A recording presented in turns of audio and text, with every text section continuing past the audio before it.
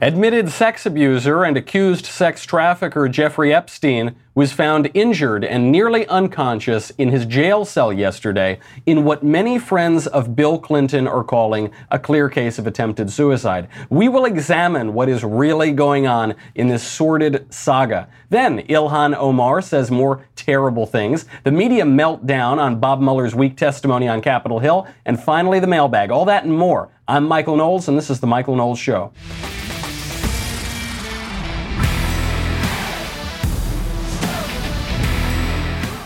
Of course, Jeffrey Epstein was found injured in his jail cell. Of course he was. Now, there are many theories flying around about this. I would never engage in the notion that the Clintons have obviously killed people. I would know. We will analyze, joking and sort of joking aside, we will analyze what is most likely going on here and what this injury is all about. But first, we have to say a quick thank you to our friends over at Quicken Loans, who provide support for the Michael Knowles Show. Rocket Mortgage by Quicken Loans. Your home is so much more than a house. It is a little slice of heaven, and that's why when you find the perfect place, getting a mortgage shouldn't get in the way. I live in Los Angeles. You know how impossible it is to find a good house there. You go around all these neighborhoods. Every house is $7 zillion. And compounding this trouble is that in our generation, nobody knows how to do anything practical, like deal with mortgage companies and get a loan. Fortunately, Rocket Mortgage by Quicken Loans is there to help. Their team of mortgage experts is obsessed with finding a better way, which means that their number one goal is to make the home buying process smoother for you. They have industry-leading online lending technology developed in the heart of Detroit. They are absolutely changing the game. They make the home buying process work for you. They're there with award-winning client service and support every step of the way. For most people, buying a home is going to be the biggest investment they ever make in their lives. Don't screw it up and don't leave yourself out there to be taken in by a lot of complicated processes and people with bad motives. Use the best. Quicken Loans has helped millions of Americans achieve their dream of home ownership. And when you're ready to purchase the home of your dreams, they can help you too. Their team cares about getting you home. They are ranked the highest in customer satisfaction for primary mortgage origination 9 years in a row and highest in mortgage servicing 5 years in a row. You don't need to just take my word for it. They are repeatedly being shown to be the best in the game. When you work with them, you get more than just a loan because Rocket Mortgage is much more than just a lender. Visit rocketmortgage.com/Knowles, Knowles. Do it right now. Take the first step toward the home of your dreams. Equal housing lender, licensed in all 50 states. NMLSconsumeraccess.org, number 3030. Rocket Mortgage by Quicken Loans. Push button, get mortgage. Just that simple. Jeffrey Epstein, admitted sex abuser of young underage girls, accused sex trafficker of young underage girls, has lots of very rich and wealthy and powerful friends all over the world, and he winds up injured at the point of death in his jail cell. So what is going on here? Is it the case that Bill Clinton's hitman didn't finish the job, or is there something else going on? I'm kidding. I'm mostly kidding. Let's look at the facts first, and then we can examine the three possibilities of what's going on here. Jeffrey Epstein, he's not being held in the private wing of the Palm Beach County Jail anymore like he was 10 years ago. He is being held in a real tough place, the Metropolitan Correctional Center in New York. For comparison, this is the place El Chapo was held. This is no joke. This place has been described by people who have been there as worse than Guantanamo. This is a real tough place. A 2011 report from Amnesty International said that conditions in the Metropolitan Correctional Center are, and in particular the 10 South wing of that correctional center, amounted to, quote, cruel, inhumane, or degrading treatment that was, quote, incompatible with the presumption of innocence in the case of untried prisoners whose detention should not be a form of punishment. So this is a hardcore facility. He also was housed with somebody named Nicholas Tartaglione. Nicholas Tartaglione, with a name like that, you might think he could be associated with a particularly criminal aspect of the Italian-American subculture. But no, he actually is a former cop. He's a former cop who became a dirty cop. He got involved in drugs and drug trafficking and ended up killing people. So he's there too. There are three possibilities, I guess really four possibilities here. One is that Jeffrey Epstein actually attempted suicide. I mean, this guy is facing what will amount to life in prison and not a pleasant time in prison. So he could have actually attempted suicide himself. Or he could have faked a suicide attempt in order to get himself transferred to a better jail, since he's in basically the worst one you can possibly be in right now. Or one of the very powerful people, one of the many most powerful and richest and connected people in the world that he is associated with, who he could possibly bring down because he has dirt and blackmail on all of them, would very much like it if he winds up dead. And then the fourth possibility is that this guy that he was in the jail with, Nicholas Tartaglione, was the one who tried to kill him. I think this last one is the least plausible. It's not like we're talking about him being housed with some white supremacist gang member who's trying to make a name for himself or something. He's being held in a private wing, particularly and specifically to combat those threats. He's already had threats on his life from people in the general prison population. So the idea that some ex-cop who's also being held basically on his own is going to be the one to off him, I just think that's not very likely. And the people who are familiar with the situation are saying that the cop and Epstein basically got along and were doing fine together. So I don't think it's that one. I think it's one of the three. An actual suicide attempt, a fake suicide attempt, or one of his powerful friends, former friends, trying to shut him up before he can expose their crimes. Now, this last one is the one that's trending on Twitter right now, the Clinton body bag count. You know, there's been this meme that's gone around for 25 years now that the Clintons kill a lot of people because all of these people that have been associated with the Clintons wind up dead. Not just Vince Foster, who worked for the White House very famously in the 90s, but of a lot of other people too. Now, if you look at any one of these deaths on the Clinton body count list, it just doesn't seem likely that they killed him. The cumulative effect is sort of compelling to people as far as memes on the internet go. I'm not saying that the Clintons have killed people. That's not what I'm saying at all. What I'm saying is the reason that this meme, this idea, has made it this far and has lasted for 25 years is because we all know that the Clintons totally would kill people. Right? We all know that these are absolutely, thoroughly dishonest, corrupt psychopaths to the core. I mean, the Clintons lie like it's the air. I mean, they have no regard for the truth. They have no regard for loyalty. They are vicious, psychopathic people. So the reason the meme has lasted is because we all know that they would do it. Now, that doesn't mean they did do it, and I don't think they did it. It is certainly possible, though, that many of the other very wealthy and connected people that Jeffrey Epstein is associated with might try to do that as well. I mean, let's not forget, the Southern District of New York found a Saudi passport in his safe, a Saudi passport from the 80s with a different name on it, but with his picture. What does that mean? We can, I think, assume at this point that Epstein is a pretty high-level sex trafficker. Was he maybe providing some favors for people in Saudi Arabia? Well, how about all of the other high-powered people around the world that he's palled around with over the decades? It's not implausible at all that someone would try to knock him off. Now, the one reason that I think this is not likely in this case is because he's being held at a very serious place. El Chapo wasn't able to break out of this place. I'm not convinced that someone could very easily go in and off Jeffrey Epstein at this Metropolitan Correction Facility. So let's, for now, table that idea that someone's trying to kill him. Plenty of people have motives too. Plenty of people would do it. I just don't think that's likely here. Number two, did Epstein actually attempt suicide?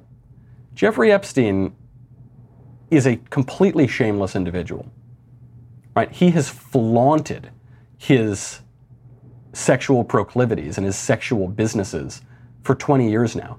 He has an island that people called Pedophile Island, private island. He has a plane that people called the Lolita Express.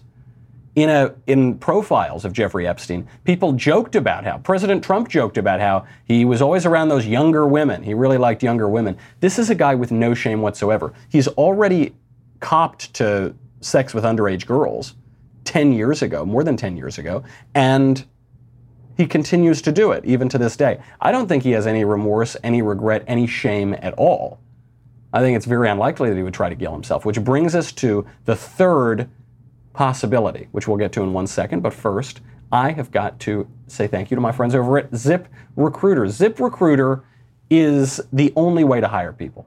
ZipRecruiter is the only way to get hired. ZipRecruiter sends your job out to over 100 of the web's leading job boards, but they don't just stop there. That's what everybody does. They'll just, okay, they send the job out and that's it. It's like throwing spaghetti at the wall. What ZipRecruiter does, though, the reason they're the best in the game is because of their powerful matching technology. So ZipRecruiter will scan thousands of resumes or more and find people with the right experience and invite them to apply to your job. So you're not just throwing spaghetti at the wall. ZipRecruiter is actively going out there, finding you the right candidate. Then, once they do that, as the applications come in, ZipRecruiter analyzes each one and spotlights the top candidates, so you will never miss a great match. ZipRecruiter is so effective, it is so out of the league compared to all the other guys, that 4 out of 5 employers who post on ZipRecruiter get a qualified candidate through the site in just 1 day. So right now, my listeners can try ZipRecruiter for free at this exclusive web address. And you have to go to this one. Pull over. Stop what you're doing. Go to ZipRecruiter.com/Knowles, Knowles. ZipRecruiter.com/Knowles. You know, we hire people all the time, and it can be very difficult to get quality candidates. Time is money, guys. Don't waste your time. Don't waste your resources. Just go for it. ZipRecruiter is the way to get quality candidates. I can't even think of a second place. This is the way to do it. ZipRecruiter.com/Knowles, Knowles. ZipRecruiter, the smartest way to hire. So I think all things considered, no matter how depraved the Clintons are, no matter how much clout and power all of his other foreign friends have, former friends, I think it's unlikely that someone tried to kill Epstein here. I also think it's unlikely that he tried to kill himself. What I think is actually going on is that he faked a suicide attempt. I think he faked a suicide attempt because all Jeffrey Epstein wants is to get out of this jail.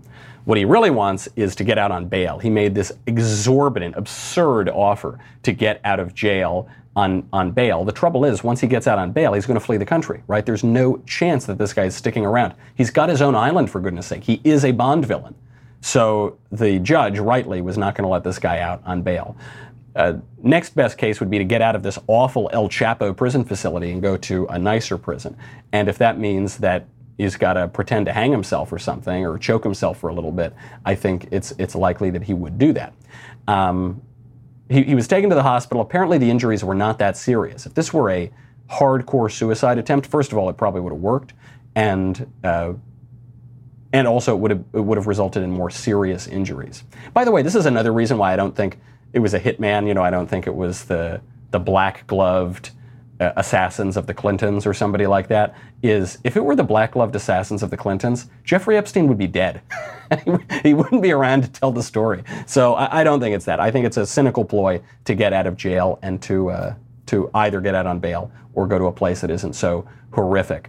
I mean, this is a very high-level guy, Jeffrey Epstein. This is a top-tier operator in politics and finance and crime, and I wouldn't put anything past him. So I hope that he stays rotting in that facility, and I hope they keep him on protection. I mean, I hope they continue to protect this guy, because in fact, there are a lot of powerful people in this country and around the world who would like nothing more than for Jeffrey Epstein to turn up dead before he can sing on them. Speaking of child abuse, about, what was it, 3 days ago? I think on Monday, we talked about this guy, Jessica Yaniv, a man in a dress who sauntered into a Canada beauty salon. It's run by immigrant women, and they do Brazilian waxes for women. And he insisted that they wax his scrotum, and they said no, and now he sued them out of business. And he's done this to 16 other beauty salons. And everyone is trying, people on the left at least, are trying to portray him as a victim. Trying to say, oh, he's a transgender woman. Transgender women are women, that's what we're told, and it's awful that he's getting this kind of treatment. Turns out, as I could have predicted, this man is a sexual predator. Who could have guessed? Could you imagine? It's now come out that this man, his name is Jessica Yaniv. I don't know what his name was before he turned it into Jessica. He was sending very charged sexual messages to a 14-year-old girl when he was 27 years old. Yaniv was, in these text messages, which have now been leaked by the girl, Yaniv whines that the girl is not yet 16 And therefore, because of age of consent laws, he cannot, quote, do anything with you, like 4 U's in there. In other messages, Yaniv, close your ears if you don't want to hear something truly disgusting. In other messages, Yaniv asked to see the girl's menstrual pad. 14 years old. He was a 27-year-old man. Still is a man, but back then he was acknowledging that he was a man. Then, in another instance, he sent a voice message in an Elmo voice, a Muppet voice, and he was singing, Jessica Rumple's, that's the girl's name, breasts bounce up and down, in a little childish Elmo voice. He also told Rumple that he was horny, and he followed it up by telling the girl, why are you always so beautiful, LOL, and then he sent her a video of a sex toy. This guy, Jessica Yaniv, is the villain from season 1 of Another Kingdom. If you haven't seen Another Kingdom, that's the podcast that I did with Drew Clavin, the villain is this kind of transvestite, androgynous, criminal hitman figure who speaks in a lilting, muppety voice. This guy is him. This guy is the villain. And it shows you, the reason I bring it up is not because of what a weirdo this guy is, or how awful it was that he ran those women out of business up in Canada, or how awful it was that some people were defending him. I bring it up because it shows you what just a little change of language can do.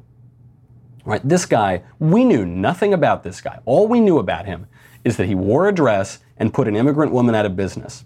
And you had some people defending him because he's an oppressed victim. We were told that this is a woman. What the left presented this guy as is as a transgender woman. Now, a woman is always a victim compared to a man in the intersectional hierarchy of victimhood, and a transgender person is always a victim compared to someone who believes that he is the biological sex that he is. So he's a double victim. He's a transgender woman in the victimhood language. In reality, though, what is he? He's a male predator. He's not a female victim. He's a male predator, criminal. Just that little change of language. Beyond this guy, Jessica Yaniv, if you go over to the stories we've been hearing around the country of Drag Queen Story Hour, do you remember this? All around the country, for some reason, at public libraries, they've had something called Drag Queen Story Hour, where little kids are brought in to have stories read to them by drag queens. Men wearing very sort of sexualized and sensational makeup and women's outfits. Now, they had a Drag Queen Story Hour at an event in Portland, and the library is celebrating it. They're posting photos of it. We were told, those of us who objected to Drag Queen Story Hour, we were told you're awful, you're bigots, you're transphobic, you're a hateful person, you're hate-mongering. That big debate that broke out on the right between Sohrab Ahmari at First Things and David French at National Review over cultural conservatism versus libertarianism. That debate was kicked off by Drag Queen Story Hour. Sohrab Ahmari's piece said, look, when we reach Drag Queen Story Hour to children, we have gone too far. We need to re-examine some of our libertarian premises. And what Sohrab and other people were saying is this amounts to child abuse. Maybe it's not physically abusing children, but it is so confusing, it is so utterly absurd, the ideology and the gender ideology that you're indoctrinating these kids with. We should not do it. All called haters for that. Well, guess what? Turns out that the photos have now been deleted, but the library posted photos, apparently as part of this Drag Queen Story Hour in Portland, Oregon. The drag queen who would come in would lie down on the floor and then encourage all of the kids to crawl all over him. What does that have to do with reading a story at a public library? That's pretty weird. Just imagine for a second if a straight man wearing a business suit walked into a public library and said, okay, what I want to do with my time is I want to come in here once or twice a week and I want to read books to a lot of like little children. I want the little children to gather all around me, and then I'm going to lie down on the ground in my business suit, and then I'm going to encourage the kids to crawl all over my body. Okay, is that cool? Of course not. The guy would be arrested if he did that. But because the man puts on a dress and makeup, the pop culture, the leftist culture celebrates it, takes photos of it, is so blind by their ideology that they upload the photos to the internet as though this is perfectly normal and worth celebrating. It's insane. That is the effect of ideology. That is the effect of language. Because if a woman, let's say a young woman or a mother or something, came into the library and she was kind of playing around with the kids and maybe they were on the floor, and she was reading the story to them and then, I don't know, a kid jumps on her back or something, right? Because mothers are nurturing, because women are nurturing, it would be a little weird, but it wouldn't be that weird. It wouldn't be as weird as if a straight male in his 50s came in a business suit and said, "Hey kids, I'm going to lie on the floor, rub all over me, please." But for some reason, when you say it's a man wearing a dress who looks like a woman who's transgender, when you add all of these different layers of apparent victimhood to it, then it's to be celebrated. Then we're going to post pictures of that. What it shows is the currency of victimhood. In Texas, it's not just this one drag queen story hour in Portland. In Texas, when people objected to Drag Queen Story Hour, same thing. Or you're a bigot, you're a transphobe, you're a hater. Turns out one of the guys who was coming in to do this Drag Queen Story Hour was a convicted sexual predator. He was a sex offender. Maybe they should have checked that, but they're so blinded by their ideology because of the language and because of the currency of victimhood. If you can claim victimhood in 2019, you can do anything. You can do anything you want. And this, we were talking a little bit yesterday about how the left abandons their pet victim groups when something better comes along. So they abandon legal immigrants for illegal immigrants, right? Initially, they were the champions of legal immigrants. Now they're the champions of illegal immigrants. But legal immigrants don't tend to encourage illegal immigration. In fact, legal immigrants are some of the least likely people to encourage illegal immigration because legal immigrants did it the right way and they waited in line. And illegal immigration takes spots away from people who are waiting there in line to be legal immigrants. The left abandons women for men in dresses. Remember, the left used to champion women's rights, feminism, women's liberation. Now, what the left is doing is saying, hey, women, you can't have your own sports. Women, you can't have your own scholarships. Women, you can't have your own bathrooms or your own locker rooms, because now we champion men in dresses.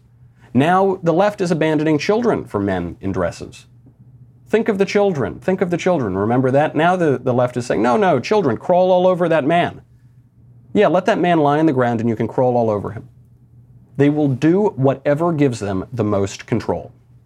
And the reason this transgender issue matters, I mean, we've talked about what the pronouns mean, the effect of the language, but think about what the effect of the language is over time. The reason that the left is so interested in this transgender issue is it gives them the most control because it cuts right through the politics and the culture to who can define reality itself. This transgender issue is not a mere political issue. It is about ontological control.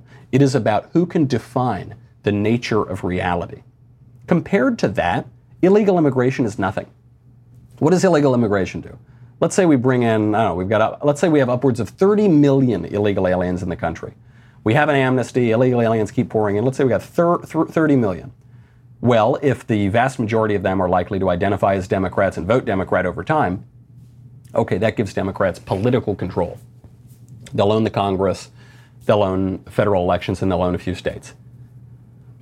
But the transgender issue doesn't just give them political control, it allows them to define what is, contrary to nature itself. That is an incredible amount of control. That's why they're willing to put up with just about anything. They're willing to tolerate, even encourage anything in order to effect that.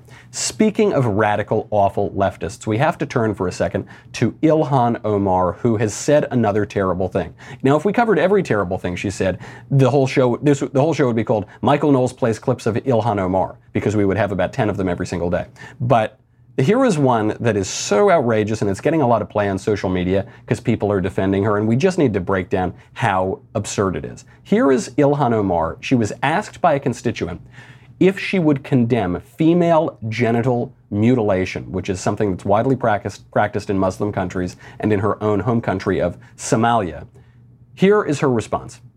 Your second question is an appalling question because I always feel like there are bills that we vote on bills we sponsor, many statements we put out, and then we're in a panel like this, and the question is posed, could you and Rashida do this?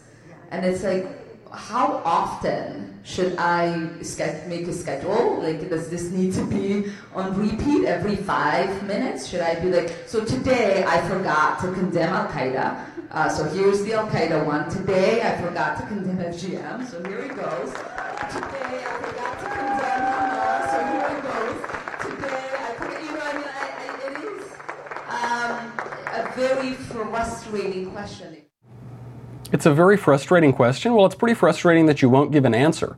It's not like this is coming out of the blue. It's not like people are asking Ilhan Omar every single day to condemn Al-Qaeda, and she keeps doing it every day. I mean, compare this to President Trump. How many hundreds of times has President Trump condemned racism, condemned the KKK, condemned David Duke, condemned neo-Nazism, condemned white nationalism? It seems like he has to do it every 3 minutes, but he keeps doing it.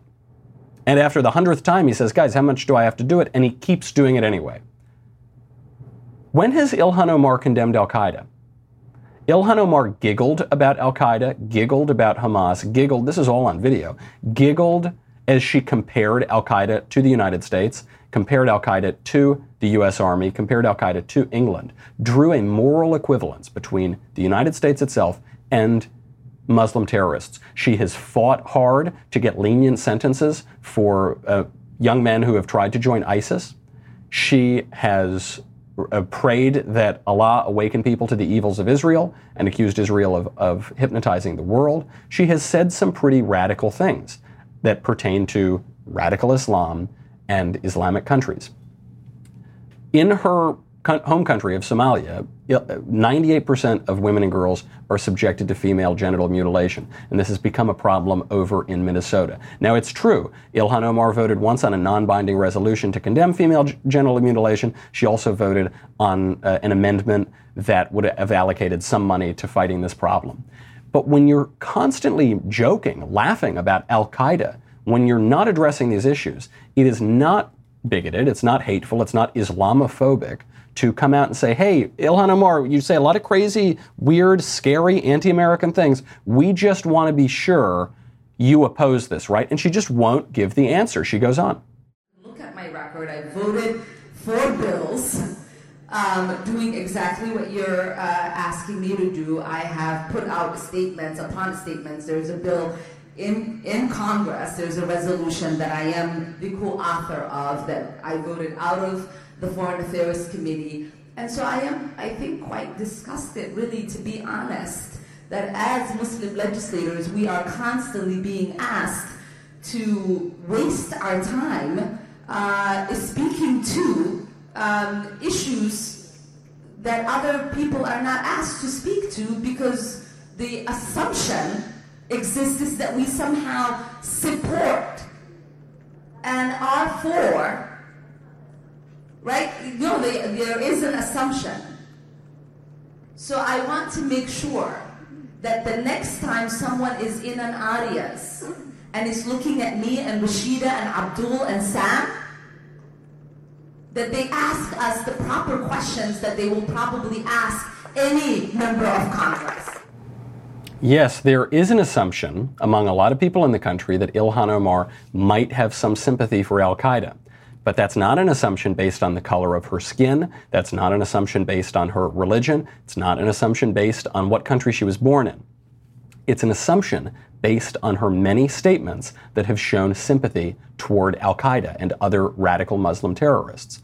It is an assumption based on her actions, which have shown sympathy for radical Muslim terrorists. And I don't think it's unreasonable to ask her to condemn them, like even just one time.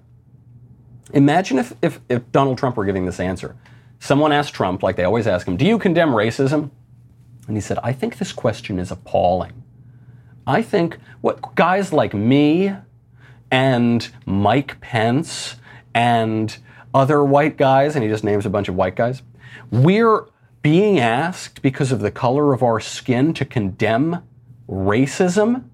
That's an outrageous, how many times, I'm not going to give an answer to that. And I don't want anyone to ever ask me that again. There is a lot more evidence that Ilhan Omar has sympathies for Al-Qaeda than there is that Donald Trump is a racial bigot. There is way more evidence.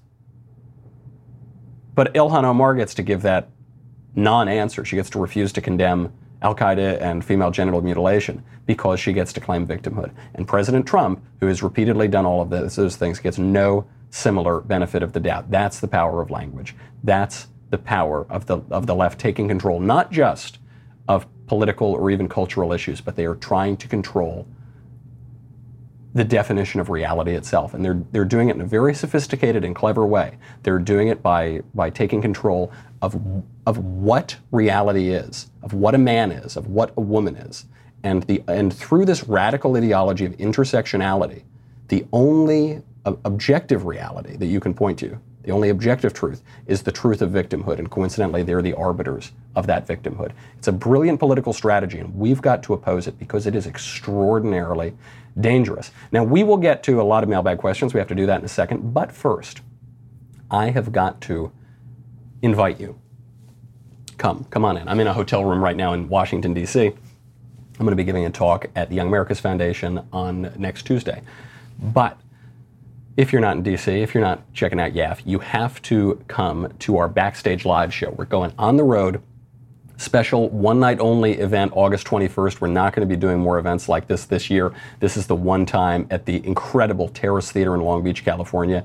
Ben Shapiro, Daily Wire God King, Jeremy Boring, Andrew Klavan, and me. We will all be chopping up the winners and losers of politics and pop culture. Best of all, we'll be answering your questions from the audience live, so make those questions good. Tickets are available at dailywire.com/backstage. There are still a few VIP ticket packages available. I've actually seen people, I'm at TPUSA right now, and I've seen people that I met at our last event that we did for the Daily Wire, which was about this time last year. These are great opportunities. We all love talking to you guys, and we think it's fun for the audience as well. So just come on out. It's going to be a great time. The VIP packages have premium seating, photos and meet and greets with all of us, a gift from Shapiro, and so much more. Head to dailywire.com/backstage. Get your tickets today. Go over to dailywire.com/backstage. Do it. Pick up a Leftist Tears tumbler while you're at it. We'll be right back with the mailbag.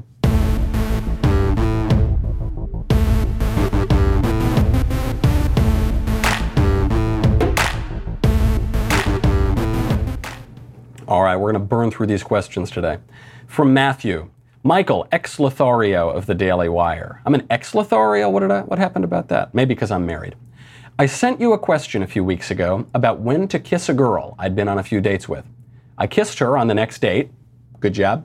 And she held my hand. Good job. 2 days later, she tells me she's not ready for a serious relationship, but this upsets her because I'm this perfect guy, 100% a gentleman, and I'd managed to sweep her off her feet. Apparently, you didn't sweep her too much, I'm sorry to say. I think she saw a future with me, saw that it was different than what she had in mind, and panicked. I'd like another shot at her, but I'm not sure how to go about it, given the circumstances. Any advice you can give on this front would be appreciated. Hashtag came for Ben, stayed for Michael. Happy Feast of St. James. And keep up the good work. Thanks. Yours, Matt. Very difficult position you are in, my friend.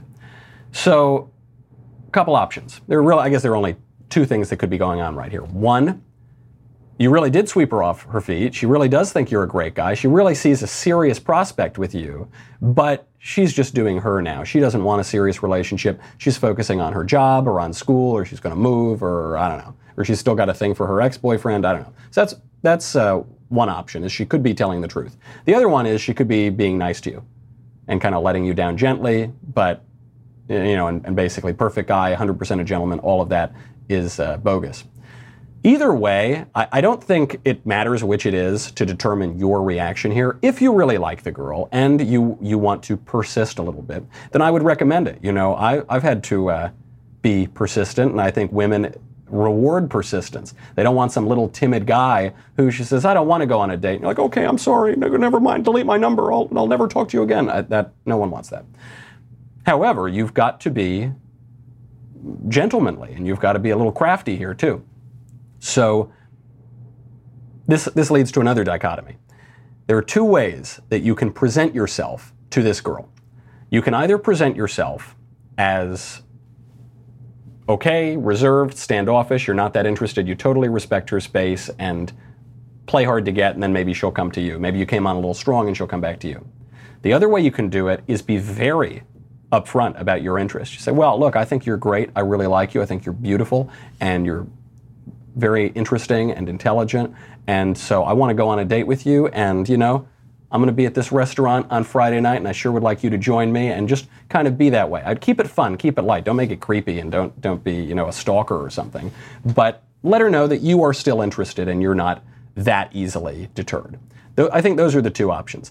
The worst ground you could be in is this middle ground where it's just like timid and unsure, and you're not sure if you're pursuing her or you're not pursuing her or whatever.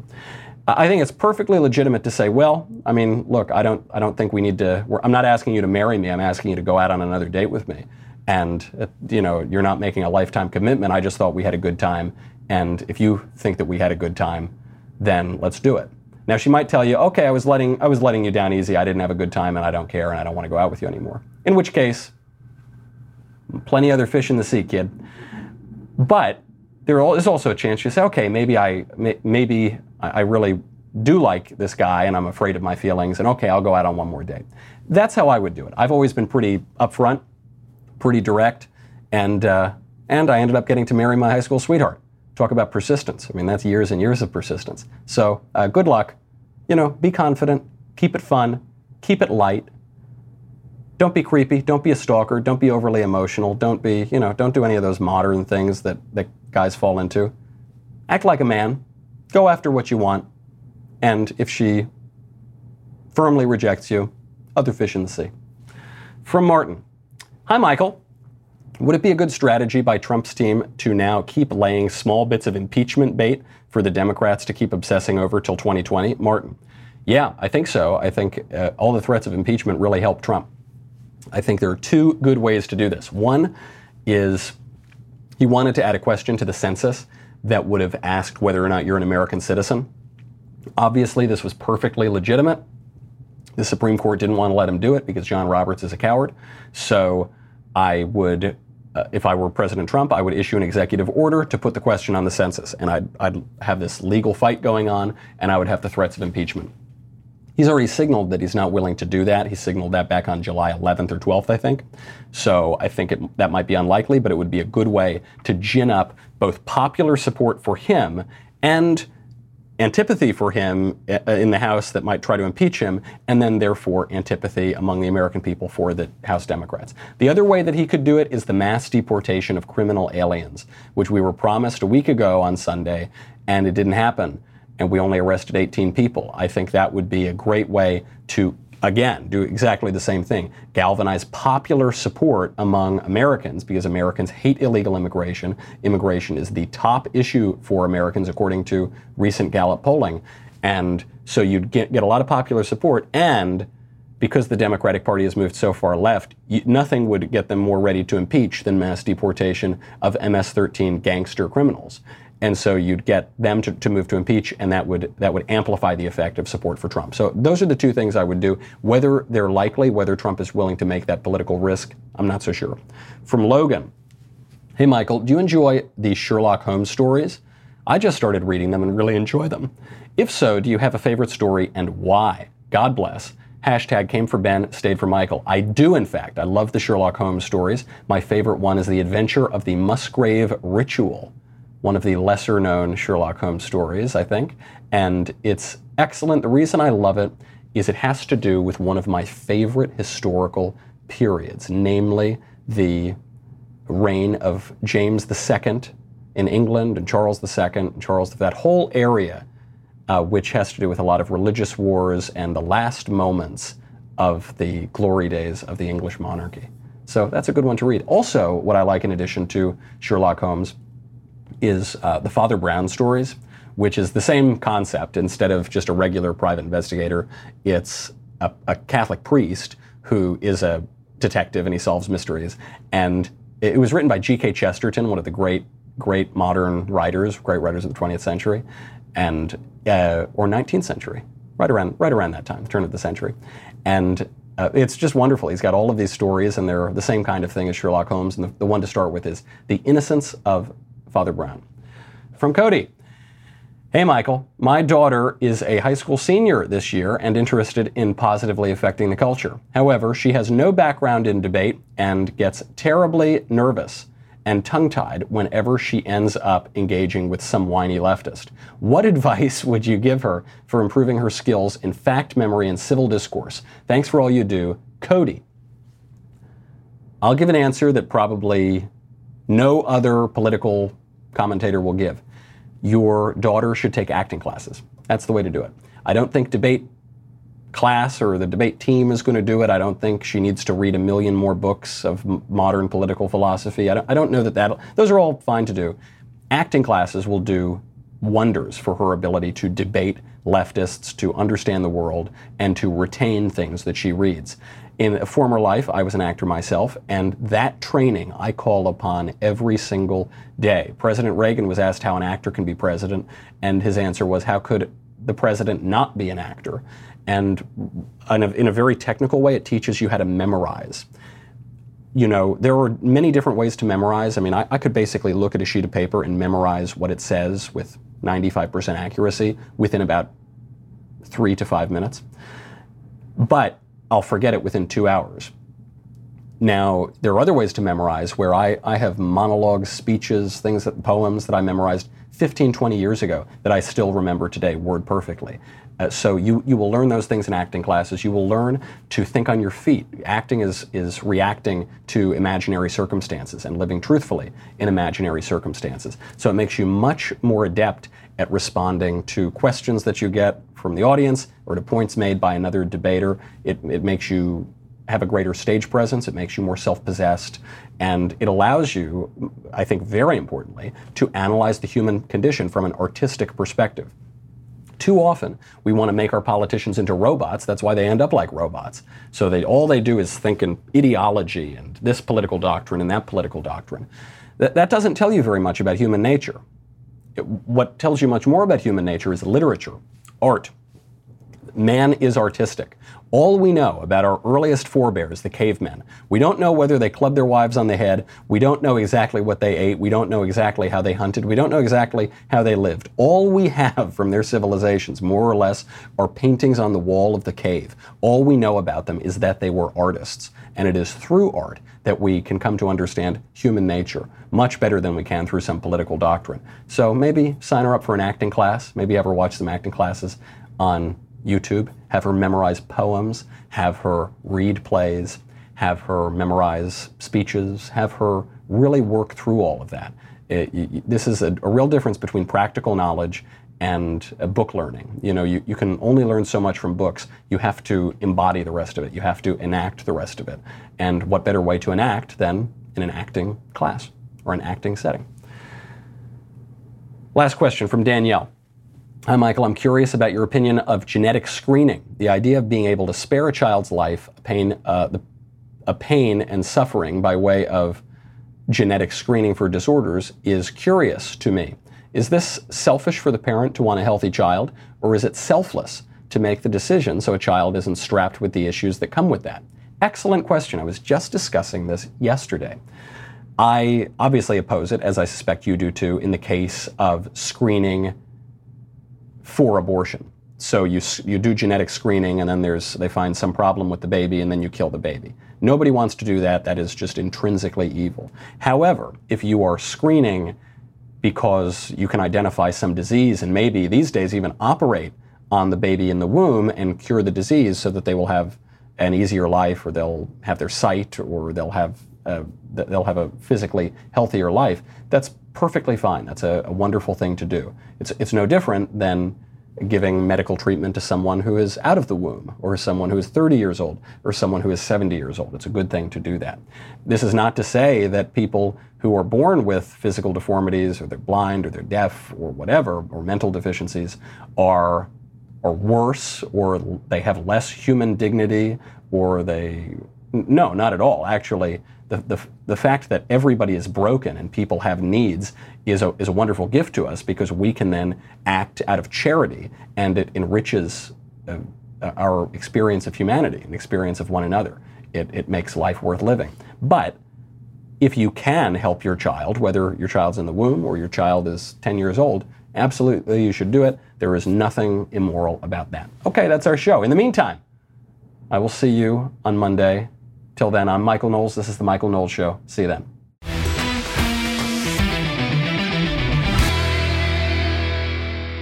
The Michael Knowles Show is produced by Rebecca Dobkowitz and directed by Mike Joyner. Executive producer, Jeremy Boring. Senior producer, Jonathan Hay. Our supervising producer is Mathis Glover, and our technical producer is Austin Stevens. Edited by Danny D'Amico. Audio is mixed by Dylan Case. Hair and makeup is by Jesua Olvera. And our production assistant is Nick Sheehan. The Michael Knowles Show is a Daily Wire production. Copyright Daily Wire 2019. Hey everybody, it's Andrew Klavan, host of The Andrew Klavan Show. Well, yesterday's Mueller hearings exposed the Russia hoax for what it is. And listen, it's not that I enjoyed seeing the Democrats and their media humiliated. Oh wait, that's exactly what I enjoyed. You'll be able to hear me gloat shamelessly on The Andrew Klavan Show. I'm Andrew Klavan.